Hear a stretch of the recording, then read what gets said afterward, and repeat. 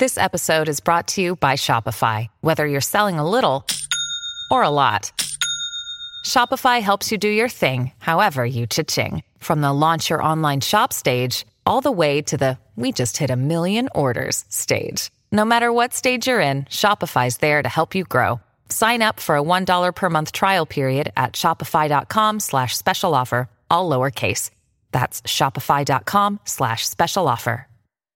Hello and welcome to Here's Where It Went Wrong, the podcast where every week we have on one of our favorite comedians to talk about one of their favorite things in pop culture, history, and sports, and we try to figure out exactly where it all went off the rails. I'm joined as always by my co-host, Andrew Nadeau. Andrew, how you doing today, man? I am doing so good. This was such a fun episode. We got to talk with James Breakwell today about one of your favorite topics. What was that? The Alien movies. I love these movies so much, and I think I scared you like halfway through because I kept raising my hands like interject points. I was like, actually, that's not a plot hole. This will come into play in Alien Covenant 30 years from now. It is my favorite thing in the world when gets excited. It was fantastic. It was so fun to watch, and I got to learn stuff. I mean, again, as always, you guys know I researched this, but I got to learn a bunch of stuff here. Of course, for me, once we just watch it, I got to watch great movies. And we're joined today by James Breakwell, who has a new book coming out, How to Be a Man, whatever that means, Lessons in Modern Masculinity from a Questionable Source. And you might know him as well on the internet from Exploding Unicorn.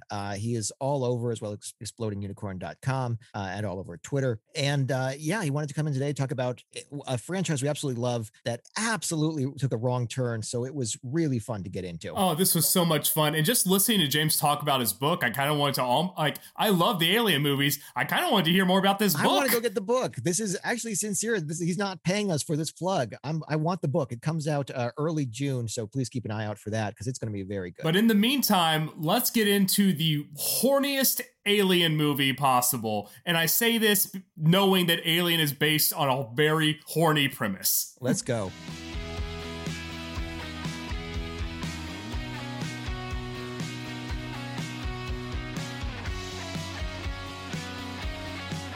James, thank you so much for coming on. Guys, if you fast forwarded past our intro, never do that, by the way. But if you did, we're here with James Breakwell today. James, thanks so much for coming on. Thank you for being here. I am pumped to talk about aliens.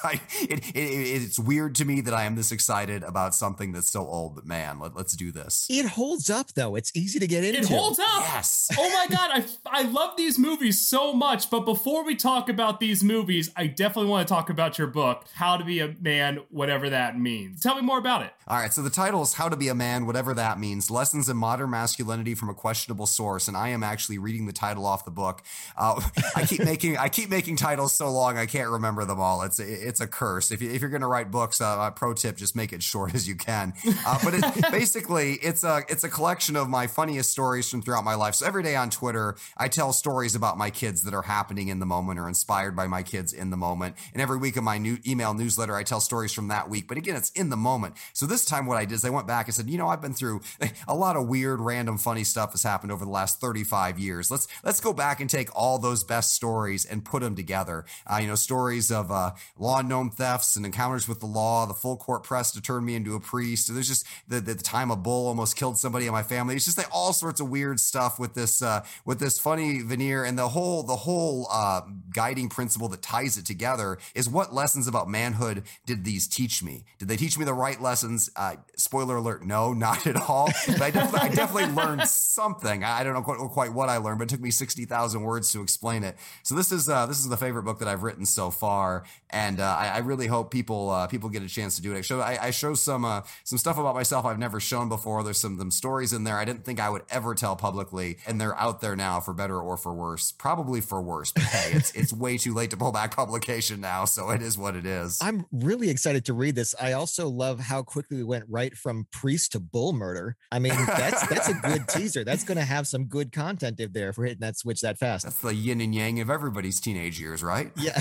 Oh, for sure. Hey, I gotta say, there is a link to people who are just like pushed to priesthood that became comedians. I really feel like there's a lot. Like, I think it's just like, oh, there's a spotlight. People have to hear me talk. Because what is a homily if not doing a tight 20? And you can find, it's kind kind of like, I would say priests and teachers. You can always tell the teacher who really wanted to be a stand-up comedian. And sometimes they're great and sometimes not so much, but you got to laugh either way or you fail. So that's so much power over your life. Oh, I've had so many of both the priest and teacher categories. I do love the idea of Wen trying to talk his way into heaven with what is a homily if not a tight 20. I'm going to do it. Yeah. That's my best shot. I think you just got the idea for a TV pilot right there. Yeah. Just put that out and you're good to go. All right, we're going to cut this part. That's a really good idea. Actually, we don't want to give that out for free. We're not going to write this right as soon as we've finished the show. But James, you want to talk about the Alien franchise. I did. And, it's one of those weird things where these movies have been sitting out there in plain sight for forever. And I just kind of ignored them for 20 or 30 years and now got around to watching them. And I watched them because they were going to leave HBO Go. They're like, you have 1 week left or you have to pay for them. And I was like, well, now obviously I need to watch all of them in a row. And I thought I kind of knew what was going on. I'd seen most of the first one and I thought I'd seen the second one. It turns out I'd seen none of the second or third one. What I'd seen was the fourth one, Alien Resurrection, because I don't know if you guys remember in the olden days of cable TV, they just show the same movies over and over again whenever they got the rights too cheap. And I thought I can recite Con Air. I can recite all of Con Air. For me, yeah. and when it's on TV, it takes up a 6-hour block of time with commercials. So Alien Resurrection, it seems like, was always on. So I went in there thinking, yeah, I know all this. I'm a superstar with this. And then I watched and realized I knew nothing about Alien start to finish. And I was pleasantly surprised, then blown away, then kind of underwhelmed, and then just crushingly disappointed. Like it was a whole roller coaster of emotion going through those first 4 movies. And I didn't even make it to number 5, which I did see in theaters once upon a time, but Alien vs. Predators is best left forgotten. So let's stick to those first 4. They've actually removed Alien vs. Predators from canon because Disney's going to be doing an Alien series. And they announced that it's the first Alien story that takes place on Earth. And everyone went, well, like, no, but Alien vs. Predator was on Earth. And they were like, fuck you guys. First one on Earth didn't count. Disney probably didn't say fuck you, but that was clearly the message behind it. Their intention was to say fuck you. They're just like, look, all those Luke Skywalker books you like, they don't count anymore. Alien vs. Predator, it's fucking gone. The Incredible Hulk, we don't acknowledge it anymore. Did you guys read those expanded universe Star Wars books that are no longer canon? No. A few. Yeah, of course, Wen knows his stuff.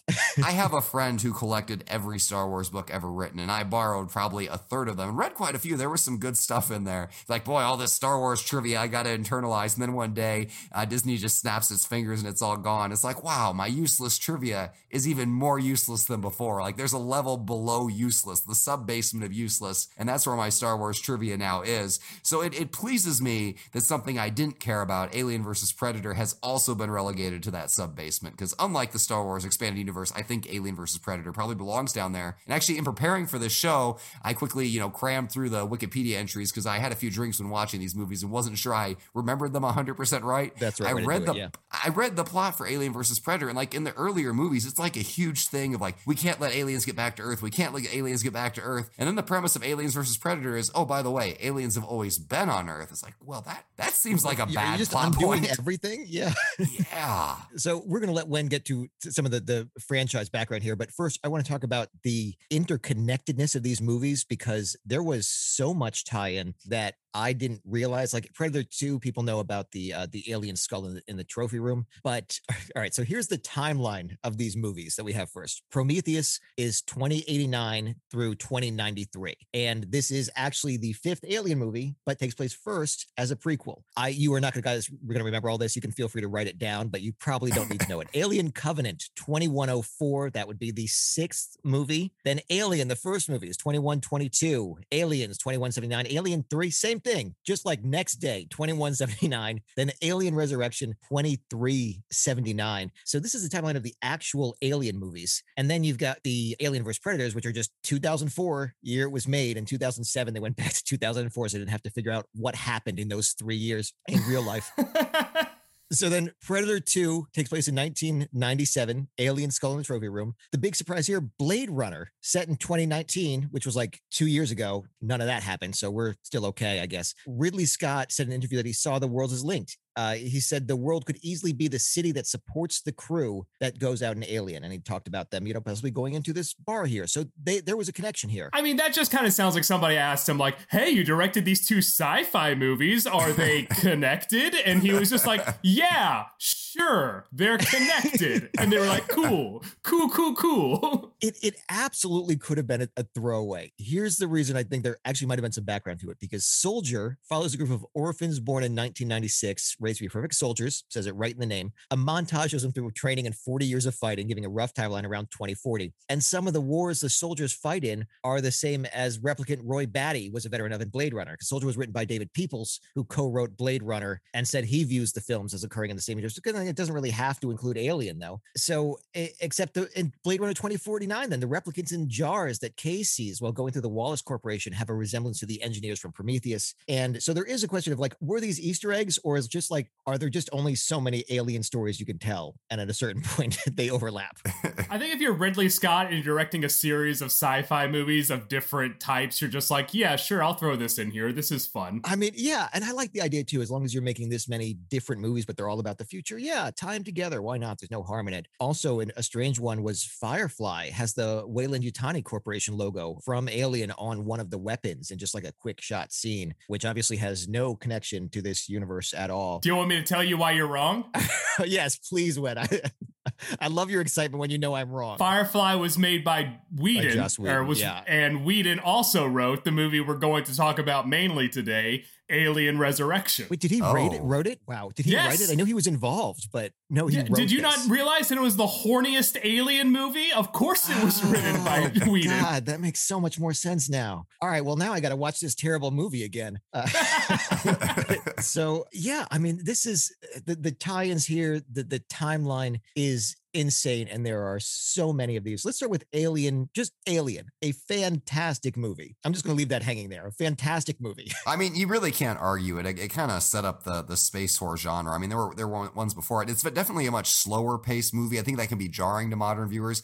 I kind of put it in the same category as like 2001: A Space Odyssey or the first Star Trek movie, where there was a little bit of artiness to it, kind of just drifting out in space, taking your time. And I do like that. I'm glad that the later movies got away with it, or got away from that a little bit, but that was enjoyable. But my favorite thing about this movie is a weird detail that I don't think anybody else will care about. When they go down to investigate that spaceship, it's not a xenomorph spaceship. It's somebody else's, some other alien race's spaceship that got taken over by the xenomorphs. They don't just discover one alien species, they discover two, and they never really elaborate on that. I thought that was pretty cool. And actually, maybe you guys can explain this. Is it clear in this if this is the first contact with like any intelligent life for the humans in this universe, or are these just like one of many species? I could not get clarification on that. We know it's not first contact in the series because Prometheus and everything takes place beforehand. However, okay, I'm incredibly nerdy. So the thing that's sitting there, the giant like being, is referred to by fans as a space jockey because it looks like he was like a disc jockey sitting behind a giant turntable to them at the time. So they just called it a space jockey. So those are actually supposed to be the engineers that are in Prometheus, just wearing like a body armor, because like they're just like that's how they drive the ship. They wear full armor, which sounds terrible. If I had to put on a full tuxedo to drive my car, that sounds insane. But this movie, the thing that I love about Alien was this movie shouldn't exist and be what it is.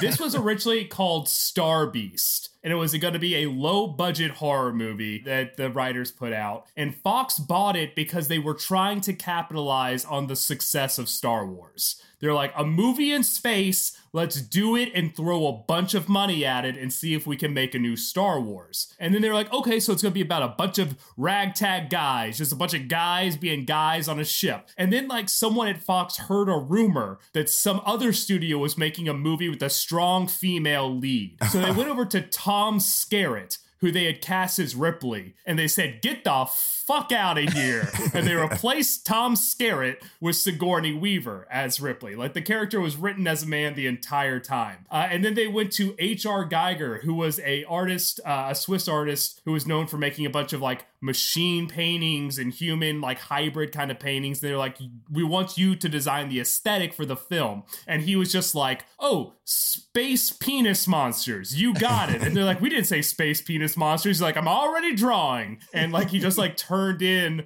what turned out to be the space jockey and the xenomorphs. And everyone just kind of looked at what was going and they were just like, this is going to be bad, isn't it? This is going to be really bad. And it worked. Amazing. It worked perfectly. I think it has to do with the practical effects. It's amazing how quickly movies with CGI look terrible, like even a year later, sometimes even when they come out. Like I watched Godzilla versus King Kong, again, because it was free. My kids wanted to see it. It's like, hey, I'm going to be a good dad. We're going to watch a brand new release movie. But like, even as I watched it, was like, this CGI. It's, there's no point when watching this that you don't know it's CGI. But man, those practical effects, those things hold up forever, especially when it's things that aren't alive, like, spaceships or things like that landing on an alien planet. The movie, is, 30, 40 years old and it's just flawless. And even the alien, which they seemed kind of hesitant to show like in its full glory with a close-up shot. When they did show it, it's a costume or an animatronic or whatever it is. I'm sure the exact exactness of what it is, but it looks great. I mean, and which is something by Alien 3, they discovered CGI, and it's really unfortunate because actually Alien 3 looks worse than Alien and Aliens despite having better technology. I have such high esteem for the puppeteers that made these kinds of movies, because it is a combination of a guy in a suit and a puppet and an animatronic for the first two movies. They just went full on all out for those, and they look fantastic. But like you said, they also hide it. They know not to like show the full thing. The first Alien is basically Space Jaws. I have that exact line in my notes. It is, yes, it's that story. And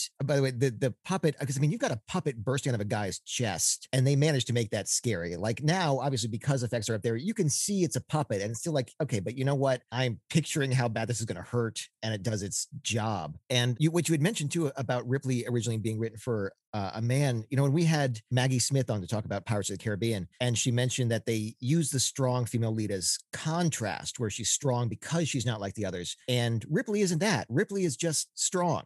And yeah.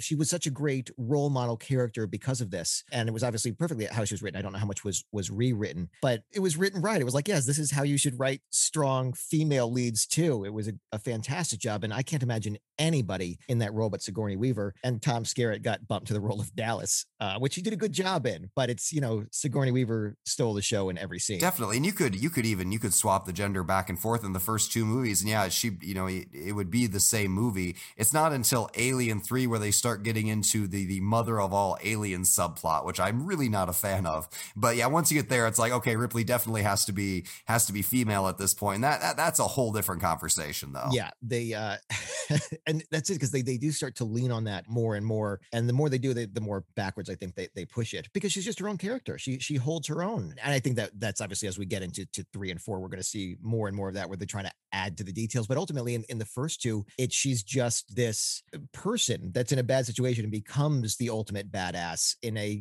she doesn't suddenly learn how to fight amazingly or anything either. She's just constantly struggling, but she's smart enough to get through. And it's such a great way to portray her. It's the Bruce Willis and Die Hard kind of situation. It's Jaws and Die Hard in space. Exactly. Wow. If that wouldn't sell a movie, I don't know what would. Yeah. Right? That's what a perfect elevator pitch. Yeah. But you were talking about the chest burster scene when the alien first comes out. A fun thing about that, they set it all up underneath his costume without telling the other actors, and so they had scripted the scene, so they're supposed to just start talking, and then like they just said at some point, go for broke. And so like everyone else like freaks out because they've never seen the effect before. So like all of them freaking out like that is a legitimate thing of them just going like, what the fuck is, because it was not supposed to happen at that point in the scene or anything like that. That's incredible. Also, today, this is going to be out in like 3 weeks, but today Alien is actually a trending topic because someone had posted saying, can it be a horror movie if it takes place in space? Which I don't know why that's debate, because yes, this was scary. But wasn't the tagline, in space, no one can hear you scream? Right. Like this was very clear. So this was debate. I think this person was claiming that this wasn't really a horror movie, but it's like, we saw the movie. That I was scared. That feels like a horror movie. Yeah, it seems kind of arbitrary to limit it based on like location. Like you can't have a horror movie on a boat. You can't have a horror movie in a cornfield. Like you can have a horror movie anywhere. If it scares you, it's a horror movie. As proven by the movie that gave me the most nightmares when I was a kid, Event Horizon. That thing scared me to death. Oh my god! Yes, me too. What a horrifying movie that was. That was one of those movies I watched and I was like, what a great movie I'm never going to watch ever again. Yeah. I've only ever had that reaction with Event Horizon and Hereditary. Those are two movies where I was like, what an incredible film that you cannot pay me to watch ever again. And this was during my, phase where there was that full court press to turn me into a priest. So like the jumping straight to hell and jumping back, like that hit very close to home. I was like, oh man, you could not have scripted a movie better organized to terrify me at that particular point in my life. They were really pushing you towards that priesthood. You're like, I want to be an astronaut. And they were like, oh really? Do you still want to be an astronaut?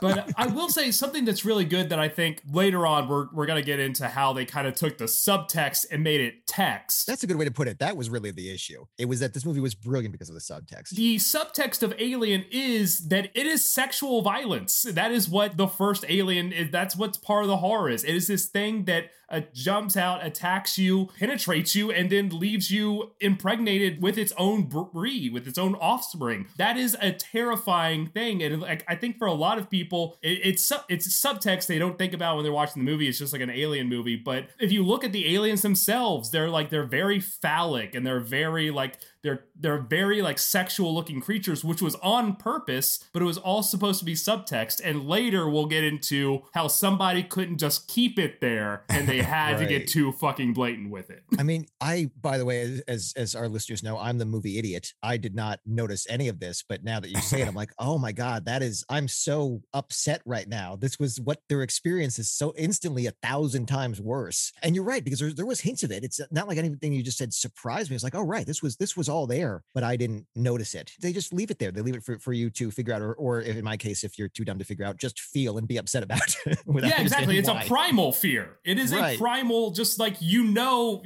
why it's it's upsetting to you, even though if you don't analyze every reason why. Exactly. Which I also think is why Ripley is a great hero for a franchise like this, because she is the one who beats this monster. And like that's what's so cool about Alien and Aliens. And let's move on to Aliens. What a fantastic movie this is. James, you had even said before we started that you thought this was superior. Yeah, I said that other than the Terminator franchise, where I think Terminator 2 is better than Terminator 1, it's just so rare to have a sequel that's better than the original. And I think this one is. And I think part of it has to be that it feels like a more modern movie, despite it still has all those same great practical effects and all of that, still the same tight screenwriting, but it's a much more action-packed movie, but it still works. It takes something that was just lurking around corners in the dark and you only saw flashes of it, and all of a sudden there's a mob of these things. And I think that's the logical progression, and they handle it really well. And they handle the isolation, they handle the whole, Ripley can't catch a break. Like she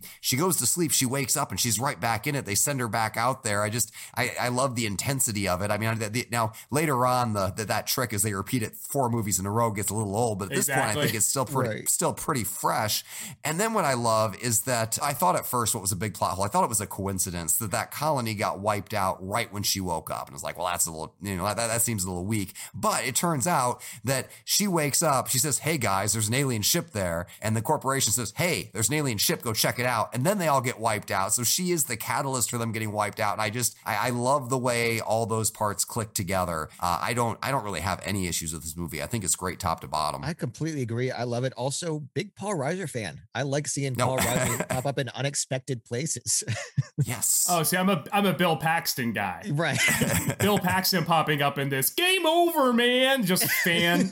And not only that, directed by James Cameron. So you had mentioned that Terminator 2 is better than Terminator 1. I think nobody gets audiences better than probably 80s and 90s James Cameron. I think there's something that he understands about the human psyche that he's just like, he can pop out a hit at a moment's notice if you want him to. Because like, who this was a horror movie, and he was like, what if we turned it into the biggest fucking action movie you've ever seen in your life? And they did something great, which is they kind of gradually accelerated the action. So at first, Ripley's in the backseat, and the soldiers are taking point. They get wiped out. She takes charge. She's driving the vehicle. Then they're fighting, and then they're working their way out. Then they accelerate, and they go up to the point where she suddenly takes all the cool weapons and goes down a solo mission to save Newt, the one kid survivor. And then at the end, she's in a freaking robot fighting an alien queen. Like, it just keeps ramping up in intensity every time I thought, okay, this movie's done now. No, there was another level of craziness. And I really appreciated that. I loved it. And what I loved too was that somehow none of this felt unreasonable. None of this. Yes. I mean, obviously we got an insane story here, but it's not like they suddenly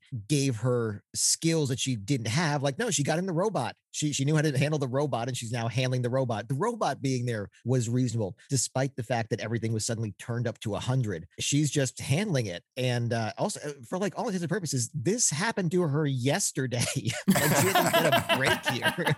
It's been 50 years for them, but for her, like, this just happened, and she just jumps back into it. And she's such a fantastic character. She's one that you want to win all the time. They have her character evolve in a way that makes sense. So in the first movie, we see her be a badass top to bottom. She's the one who says, we got to follow quarantine procedures. We can't let you back in the ship. And if they had listened to her, of course, none of the problems would have happened. And the second one, she comes right out and blurts out the truth. I hate movies where they play coy with it. Well, there's no time to tell you the whole story. She gets to the corporation. She tells them everything, lays it on the table. And then she goes, but she has this other side that comes out, and this kind of the maternal instinct, but it works. It comes in a way that I don't think is ham-handed. It's like, okay, she's got this small person to protect. And I guess there was my wife, when we watch these things, she always reads all the IMDb stuff. And I guess there was a subplot that gets cut where she actually had a daughter who passes away right before she wakes up on Earth. And so it was supposed to be some parallels with her own daughter has passed away, and now she's protecting this child. I'm glad they cut that because I don't think it was necessary.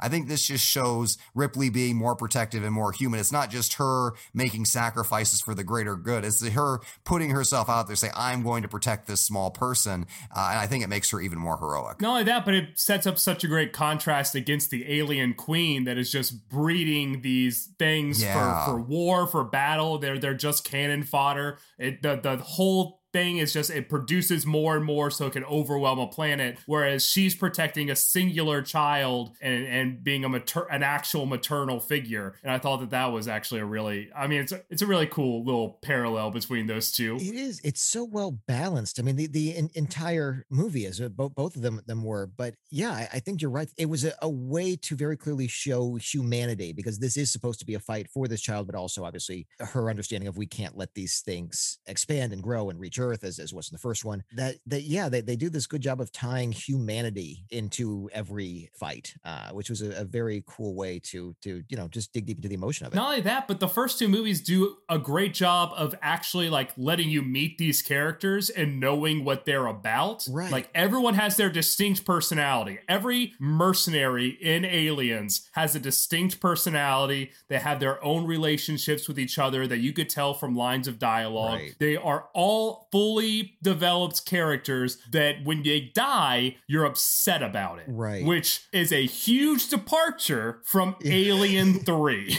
Yeah. This is the one we'll talk the least about. Right. Because Alien 3, I think when you had said it's just bad, but it's pointlessly bad. There's not a lot there that's even accomplished. It just misses it. It just doesn't have anything that Alien 1 and 2 had actually achieved. It's, again, immediately afterwards and just the same thing. Yeah, and I feel like they undid a lot of good things that had happened before.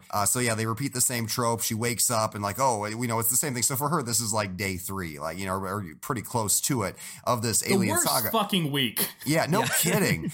But like, she suddenly reverses course. So the first time she wakes up, when she's back on Earth or in orbit above Earth, she tells everybody everything. Here's the whole story. You guys need the info, which there's no reason not to tell everybody. But this time she lands on the prison planet and she's like, I'm not telling anybody anything. I'm going to keep this close to my vest. And there's like this whole subplot about her convincing them to do autopsies and burn the bodies, and she won't explain why. And there's absolutely no reason for the secrecy, because later on she blurts it out anyway. She's just quiet about it for an hour for no reason. Right. They also changed the rules for the face huggers. Like, it's pretty clear in the first couple movies that the face huggers impregnate one person and then they die. Like, that's over with. Right. Yeah. And this is a plot point that confused me. I had to go back to Wikipedia to make sure I wasn't remembering it wrong. So once again, a face hugger snuck onto a ship and made it through, and it impregnated Ripley, and it impregnated her with the queen, but then it also impregnated the dog. And the dog, xenomorph hybrid, that's what runs around killing everybody, which, by the way, that was the CGI one. It looks terrible. They show it in all its glory, and they would have been better off with a puppet in the shadows. They really would have been. That's probably the worst part of the movie, is what the alien actually looks like.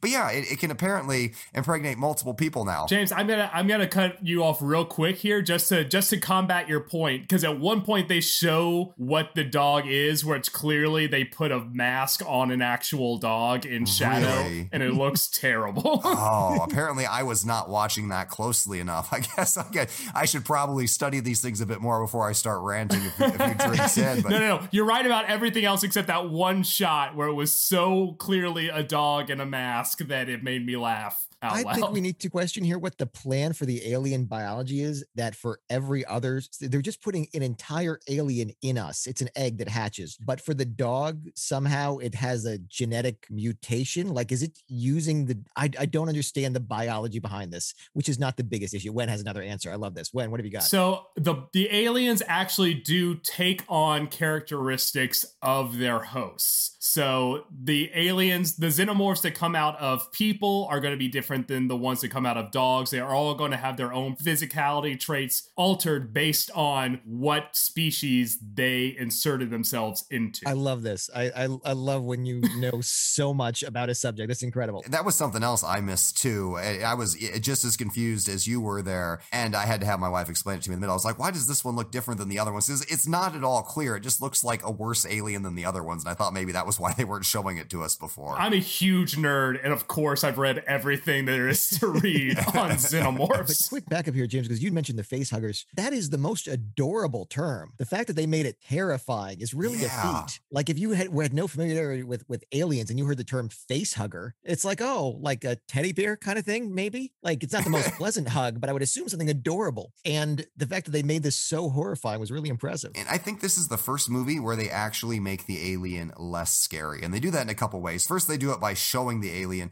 But second, they do it by talking about what a perfect killer this thing is. And as you watch it, it's really not that great of a killer. Like in the first Alien movie, like it pops around a corner and it pauses for half a second in front of you. And that's terrifying. But you realize when it pauses before every single person it kills, like that's really not a good killing strategy at all. Like, hey, I'm here. I'm going to kill you. But first I'm going to stand perfectly still. It was. And then like when it goes and it's pretty clear it's not going to harm Ripley, at least not before she gives birth to the alien queen. I mean, that really removes a lot of tension too, because the one character you actually care about, you're like, oh, she's completely safe. Okay, that removes a lot of the drama right there. Okay, on to the next scene, I guess. That's very true. And I think it does just enhance the fact that this was supposed to be Jaws in space, where it's like the shark, they're able to consistently say perfect killing machine, but for its environment, which is why it's scary, because you're stuck in the ocean, which is not your environment. Space is presumably supposed to be the same thing. We're not our environment and theirs, but it's on our ship. How is this a perfect killing machine? I get that we're having a hard time killing it, but I also never understood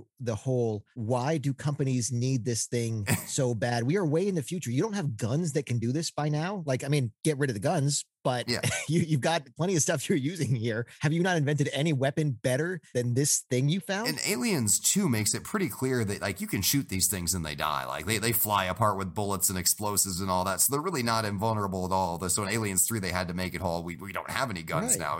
Isn't that convenient? And terrifying in Alien 1, because you're on a spaceship and if you shoot them, they bleed acid, which is going to eat through your ship and get you sucked into space. That's a terrifying premise that you can't even damage it because it might send you hurtling into space. So once you take out that risk, it's like, oh, okay, so can we just start killing them then? Like maybe from a distance, don't want the acid on me personally, but other than that, we're fine. Which, by the way, if these things are the perfect killing machine, why can't they just spit the acid? Like that becomes a plot point, Alien Resurrection. It's like the most deadly thing about them is their blood, and the only way to get it out of them is for them to be hurt or, blown apart or something like that. It's like, what if they could just spit saliva on you and burn through anything? I mean, it's more powerful than any bullet, and they just like, we don't need that. We're already perfect. Which I think ties in perfectly to Resurrection, because Resurrection basically switches from the Jaws to space to Jurassic Park in space.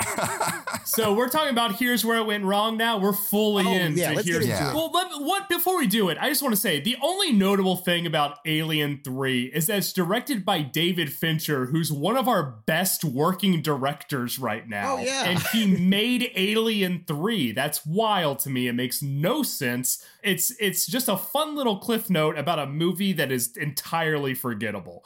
So it ends with Ripley throwing herself into some lava while a chest burster is coming out of her chest, and she dies. So Where did it go wrong, James?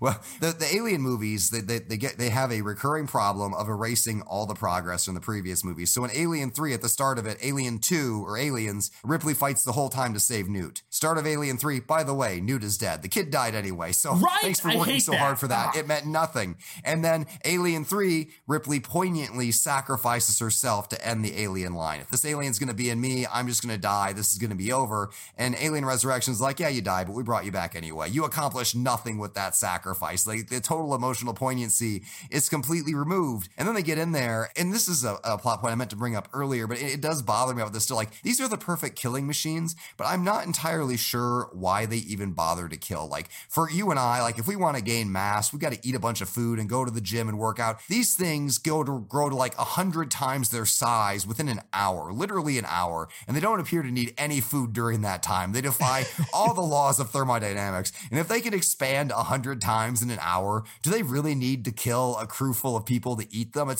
seems like they figured out some other form of sustenance. I feel like the human killing is redundant. I completely agree, but I see Wen apparently already knows the answer to this. Please, Wen, tell us. Yeah. So we're not going to get into this movie today, but according to Alien Covenant, the alien species, the Xenomorphs, were actually bioengineered by a cyborg based on the notes from the engineers who create life on planets and then just let it go wild. So this thing intentionally bred these things so that you could drop them on a planet and they would just consume everything and then die themselves. What kills them? Is it cold, or is it lack of food? Like, what is the die-off mechanism? They're supposed to eat all living, breed with all sentient life, and just keep perpetuating themselves until everything is dead. And then there's no life left on the planet, and then they die. And it's supposed to be a whole thing of just like population control and to bring planets back to where they're supposed to be, which is just plant life in general. I'm sorry, that's why they exist. That actually is a horrifyingly deadly weapon that's way stronger than guns, but also it's not a weapon you can use. That is clearly not something you should be messing with. And when they get into Alien Resurrection, it's now no longer just a company. Now the military is trying to breed these things as a weapon, which is again, just the Jurassic Park of it all. It's like, no, but we know how to handle it this time. And we're going to make better versions. And it's what can you possibly use these? How can you possibly think you can control these? And Jurassic Park, I believe it. Jurassic Park, I believe that they're just stupid enough to think like, you know what, dinosaurs, it'll probably be okay this time. Yeah. With this one, because of the buildup of how insanely deadly they are, I feel like, no, you have to know this is a bad idea. Yeah. And for the record, every time they have a new Jurassic Park movie, I just fully get behind the premise. I'm like, you know what, if we had the ability to make dinosaurs and dinosaurs killed everybody else who made dinosaurs, there would 100% be somebody else who'd be like, oh yeah, we're going to make dinosaurs. We mean we're not going to make dinosaurs. Come on. I'll be honest. If everything in every Jurassic Park movie has happened in real life and they open a new Jurassic Park, I would go. I think I would be fine. That is terrifying, and I would 100% do it too. I absolutely would. Yeah, I'd be there. I'd take my family. I would just, if I had kids, I would hold them over. I would hold them up. I'd hold them up to get closer looks at the animals. Look, it very rarely happens on the first day. Like there's a while where the parks are okay. Just get in early enough. Maybe go like a month after they've ironed out the kinks. If everyone's still alive, you assume they got it. And then just once though. You're pushing your luck more than once. But once, I think I'd be okay. So in this movie, they clone Ripley because they're like, oh, she had an alien inside of her. And they end up creating, for one, Dr. Gideon is the weirdest fucking character ever in an alien movie. He's like very aroused by the entire idea of what they're doing while also crying a lot. It's a very odd character. But they bring her back and they're like, oh, they try to give you clues that she has alien powers now. She has their genetic memory, which means she has the original Ripley's memories. They're like, oh, she can now has special skills, which they try to show in a basketball scene. With just her constantly being faster than Ron Perlman. And it was a very strange scene. When I know you and I talked about this before, like I believe if you told me Sigourney Weaver could just do this, I'd be like, oh yeah, Sigourney Weaver could do that. This is just, as far as I'm concerned, these are Sigourney Weaver powers, and they wrote them into the movie. It was absurd. I don't know how she would have gotten these. I mean, I get it. It's yes, she's got some of the DNA, but what are the alien powers that she's absorbing? Is it just reflexes or strength or what? Yeah, the aliens have not been shown to be good at basketball on their own. To that point, though, one of the trivia things that did get read to me while I was watching this movie, kind of sorta, was that that shot she makes over her back, she actually made that shot. Legend had it she made it on the first try, but it turns out it was like the millionth try, and they told her, like, this is your last attempt. Like, we can't stay here all day for you to make this, and she actually finally made it. So it's impressive that unlike the scene where the alien unexpectedly bursts out of somebody's chest, like the entire cast and crew didn't just lose their mind and totally ruin the shot. They actually did have to cut away because one of the actors started breaking character to celebrate making the shot. Like you could see one of them like start getting excited and then they cut it. I mean, it was I actually did see a clip of the shot being done from behind the scenes where you can see the cast and the crew celebrating after they cut, which was cool. But yeah, I mean, when you're right, it's what exact. And then they also have shown at this point that because she got hit in the face and she's bleeding and her blood is acid now. So just these weird tie-ins of like, we get it, you're connected and maybe also psychically connected to the queen. She has this affinity for the queen now, which I think was the worst decision, is that there's, and these things have done nothing but ruin her life. I get that you have some shared genetic experience now, but why is there any sort of sympathy, which is then negated after when Winona Ryder says you killed one of them. That's like killing your own people. And she said, he was in my way. It was like, all right, so do you care or not? What is the message you're trying to convey? It seems weird to complain about the emotions in an Alien movie, but they really do mess it up. So we get Aliens 2 where Ripley becomes more human. She cares about this child. Alien 3, she's just kind of weird. All of a sudden she's got this alien in her, but she sacrifices herself for humankind. Alien 4, Alien Resurrection, she actually does bring the aliens back. And now she kind of likes aliens, but she also kills them. And the aliens sometimes try to kill her and sometimes they don't. And the whole climax where this alien born out of the queen that's part human for some reason. And again, that's weird too, where it has, because the alien came out of Sigourney Weaver to start, even though it looks like a fully normal alien queen, it's got her DNA, and now this thing, it comes out, it's born like a mammal or something. And then she's got this connection to this super ugly thing, and she also kills it, but she's sad about it. And it's like, I can't imagine anything that's harder for an audience to connect with. Everybody's sitting there just like, kill the damn thing.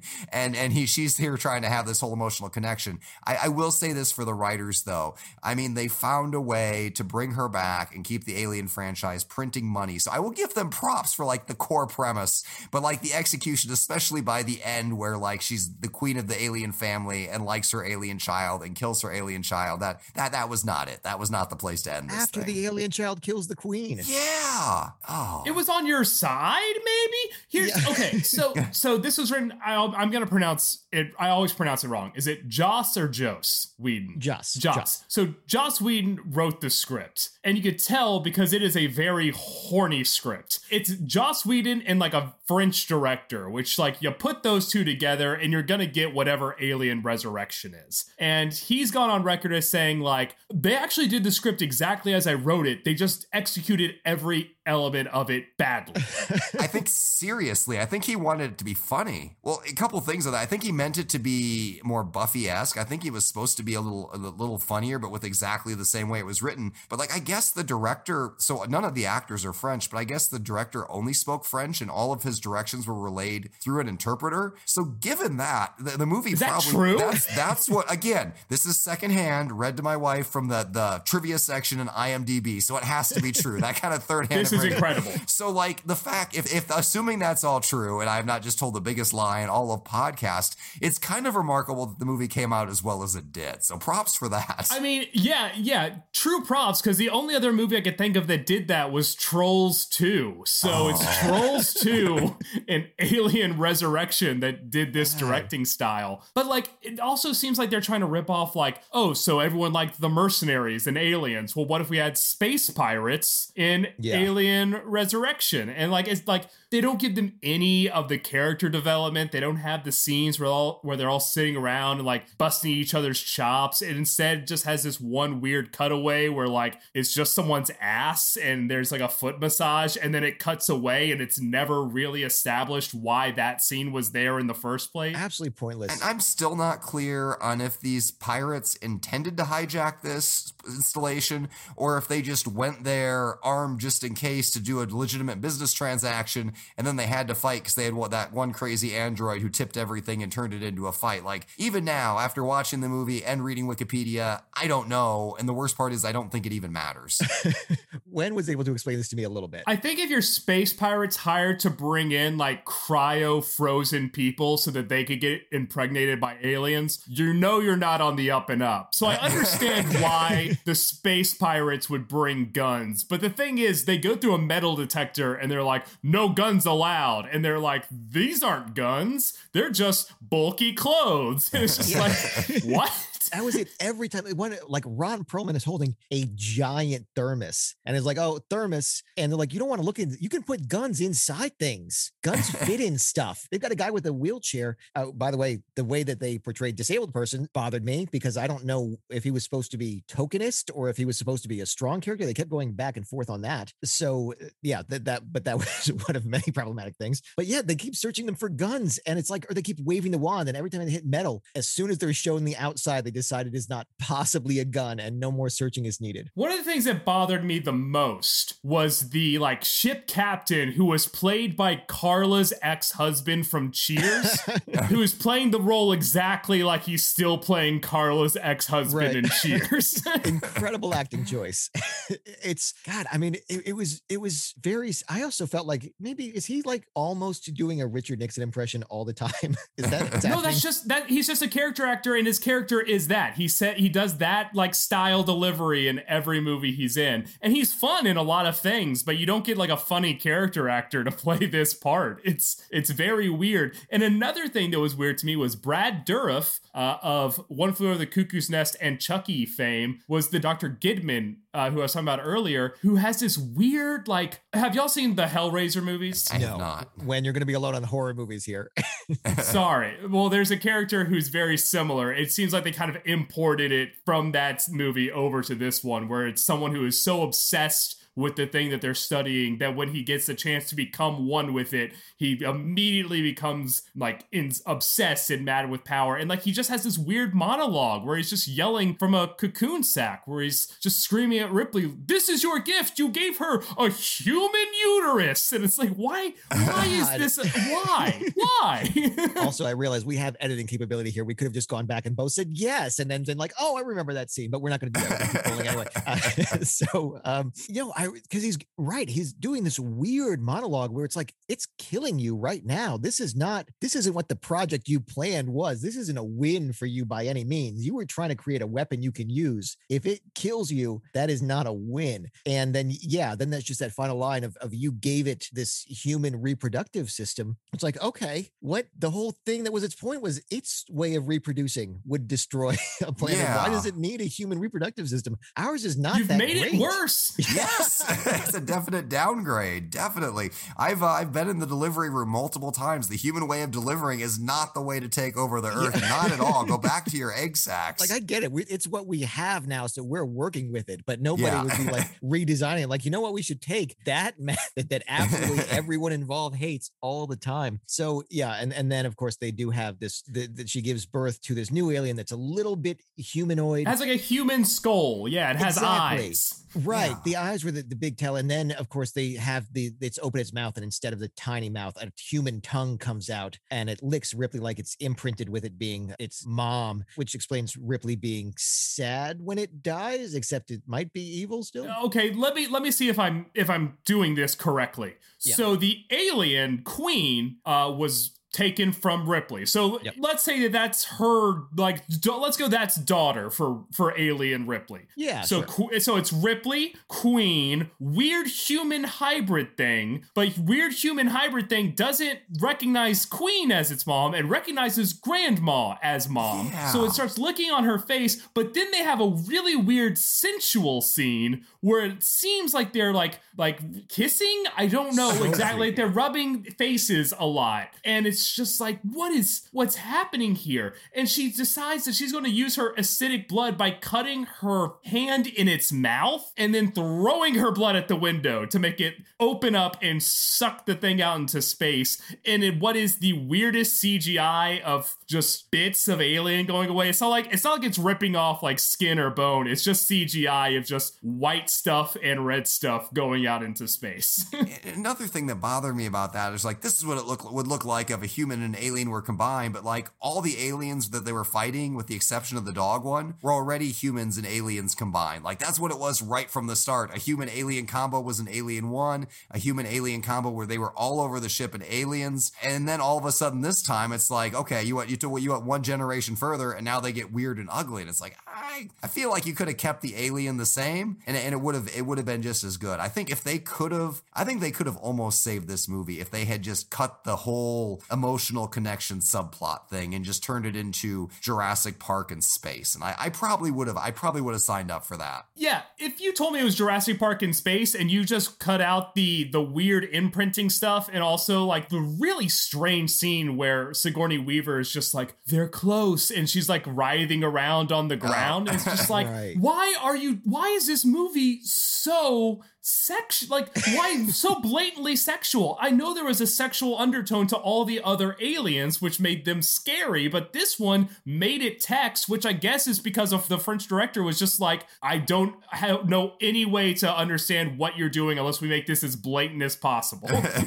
A weird thing is that this movie goes back to practical effects, and the practical effects look bad. So I get that scene where they're underwater, and this is something I read a long time ago, so I might be misremembering it, but I believe that in between scenes, the people in those were guys in costumes, and they could not surface. So that my understanding is there were guys in costumes in that section at some point, and they could not surface for air. So scuba divers had to go down and give them oxygen, and they were late. And like they almost died underwater. And when I watch those scenes, they're terrible. I'm like, this was not worth dying for. This was not worth dying for at all. Yeah, the underwater scenes were very strange. And I think it was supposed to be just another one of putting us out of our element again. It showed that for some reason they can swim very well. They can catch up with us. And they even make humans swim worse than normal to try and do this comparison. And it was just all very strange choices. And I think the biggest issue was Wen's comment of they made all of these subtext text. They removed any depth from the characters. And one, it was so interesting the way that they just had people talking over each other. You didn't even hear what was said a lot of the times. You had them interrupting each other. When they had conversations that weren't relevant, it felt the same way it does in real life. People sitting around a table talking, and it added a lot of depth to the characters. And here it was like they were trying to pull depth away and have them all be one-dimensional. You have Ron Perlman, who's this badass, who's mean for kind of no reason. And then you have, again, the guy in the wheelchair who's this sympathetic role. And then you've got Winona Ryder, who, again, we have the the robot come back here in Winona Ryder. The surprise reveal that it's actually a robot, which they took from the other movies as well. Right. We've already done this multiple times. And then just the death by sucking it out through a hole in the weirdest way, where it was like, okay, so it pulled it a little bit, and then the inside, it was the worst death scene. And Ripley is again just standing there like this. I just have at no point in this movie did I understand Ripley's emotional state. She was a cross between numb and sad like the entire time, but not any of the stuff you would expect. It was all backwards. Except this one time where she was better at basketball than normal. They should have had a scene where we saw Ripley play basketball beforehand, so we know that this is a noticeable improvement. Right. That's true, because that was easily a normal human level of being good at basketball. Maybe this was just her hobby. She's tall. Maybe this was just her hobby beforehand. Honestly, I would have enjoyed this movie more if it was just Space Jam. If this movie was Space Jam with Ripley playing basketball, I'm 100% in right now. And I think part of the problem too was it had Walking Dead syndrome. So I was a huge Walking Dead fan for the longest time. And I finally realized I had to stop watching it because I realized no matter how far ahead they seemed to get, the next season, all their gains were going to be wiped out. All the new characters were going to die, and it was pointless. And like you got you get a whole new cast of characters this time, and it's like, well, there's really no point in learning about them. They're all going to die. Ripley's telling them they're all going to die. By the end, sure enough, they all die, except for like one other character who makes it with her. And I bet you if they had another movie set immediately after this one, they would have found a reason to kill off that character too, because they'd done it literally 4 movies in a row. Absolutely. Yeah, they were definitely going to kill Winona Ryder immediately at the beginning of Alien 5. You were talking earlier about how they were going to say this is the first Alien movie that's going to take place on Earth, which was the original plan for Alien 5. And they went to Sigourney Weaver, and she said, I don't want to see a movie where an alien pops out of a haystack. That's not what this series is about, and refused to do it. Wow. And I think, and again, this is the secondhand info from my wife reading IMDb, but I believe she had a quote that said, well, why did you agree to do Alien Resurrection? Because she said she was done after Alien 3 and her character died. So it seems pretty reasonable to conclude, you're done with the series at that point. And she said something to the effect of, they basically backed up a dump truck full of money to my house. So the fact that the plot for Alien 5 was so bad that even a dump truck full of money wouldn't get her to do it, that's really saying something, because for money, she did agree to love her alien child. So that really sets the bar pretty low. That sounds like the famous story about Michael Caine when they asked him about Jaws 4. Is it the same thing? No, it was, they asked him why he agreed to do Jaws 4. He said, to be honest with you, I've never seen the movie, but I have seen the house that it bought me, and it's fantastic. That's amazing. I think that about recaps the movie here. What we loved was Alien 1, Aliens. What we hated was pretty much everything after, but in particular, Alien Resurrection, where it just went so very wrong, which brings us to our next segment, In Their Defense, where one of us has to defend Alien Resurrection. James, what have you got for us? I will say that in the sections where they use practical effects, I think they use practical effects more in this one than they did in Alien 3, and I could be completely wrong on that. But you know what? If I say it on a podcast, it's got to be true. I think the special effects still look fairly decent in this one for the most part. And what I really like was the slimy aliens. I think they were slathering them with KY jelly or something, but that alien is just as slimy as it was at the start. And when you look past the terrible plot and everything else, if the alien still looks scary when it's right in your face, even if it's taking an irrational pause right before it kills you, there's still something there. And the fact that the aliens are cool enough to even, make merit anybody watching this movie with the plot as convoluted as it was, really kind of speaks to what a solid core premise the aliens themselves are. So I will give them props for that. I will say, so Ripley's character in this is actually referred to as Ripley 8. And you're like, why is she Ripley 8? They go into a laboratory where you see Ripley's 1 through 7, and it's horrifying. It is these weird abominations. One's alive, and it just looks at Ripley and begs to be killed. And you're just like, that is horrifying. That scene, I was just like, this is body horror to the extreme, was really messed up. The one thing that kind of took me out of it was like she somberly killed it with a fucking flamethrower. Why a flamethrower? I was going to make that point. They're in a medical lab. There were 100 other ways to kill that thing. It was the single most painful way she could have ever conceived to kill shoot that. it first and then flamethrower it. Why are you doing? It's alive. It's asking you to be killed, and you go out of your way to pick such a painful way to go. And also then Ron Perlman, because she's obviously upset about this, realizing she's the 8th clone, had to kill all of these. And Ron Perlman has that line of like, oh, must be a chick thing. And it was like, murdering your clones and feeling bad about it is a chick thing? Is this... It was one of those things where like I felt like they're trying to drive home a character point, like, oh, this is who this guy is, but it was so pointless. It had absolutely no meaning. It was like, okay, so does he just not understand anything that's happening? I know we're now dunking back on that scene, but everything that happened before I thought was very creepy and very good. And I also liked, I know the director didn't understand the words that were being said, but the man knows how to make a gothic spaceship look incredibly vast, which was really cool. No, I felt legitimately nauseous at that scene. I mean, that was, I don't enjoy it because I don't like feeling nauseous, but it was well done. And it absolutely creeped me out. In their defense, look, you made a fantastic movie and then you made a second one that was somehow better. How do you not keep making more? I feel like this is like when you're way up at a poker table and then you start going down and you just keep putting more and more money into it because you feel like I got to be able to get that back. I did better and better. And also, I would, if I was Sigourney Weaver, I would 100% say yes for probably significantly less than she was paid for it. I would do this for like maybe a couple $1,000s, honestly.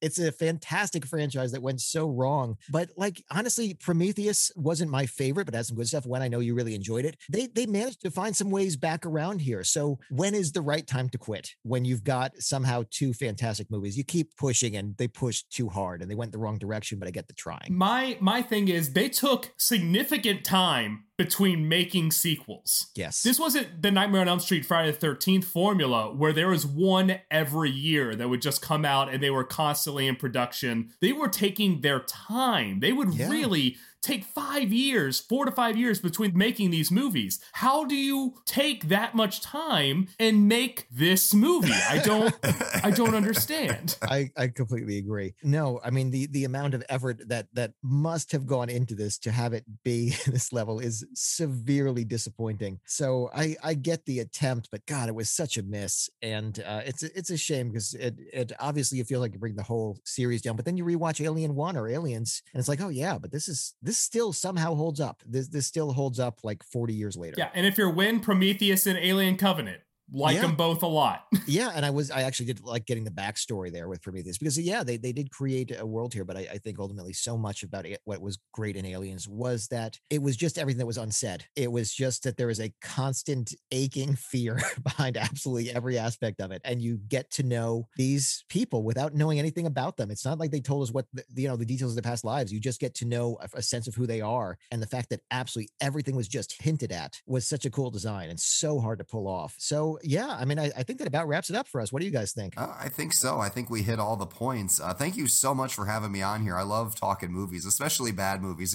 If we only talked about good movies on here, I would have been like, I can't do this. I can't be that positive for that long. If we talked any more about Alien or Aliens, James was just going to log off. Yeah. He was just going to get back to me. Get back to me on Resurrection. I will not be doing this good movie bullshit. James, thank you so much for coming on. We absolutely appreciate having you here, and this was a lot of fun to talk about. Been a blast. So James Breakwell, How to Be a Man, whatever that means, Lesson in Modern Masculinity from a Questionable Source. When does that come out? It comes out start of June. The original release date was June 1st. Apparently, with everything going on in the world, there's a paper shortage, so they've pushed it back to June 8th-ish, but it's somewhere in there. You could definitely get it.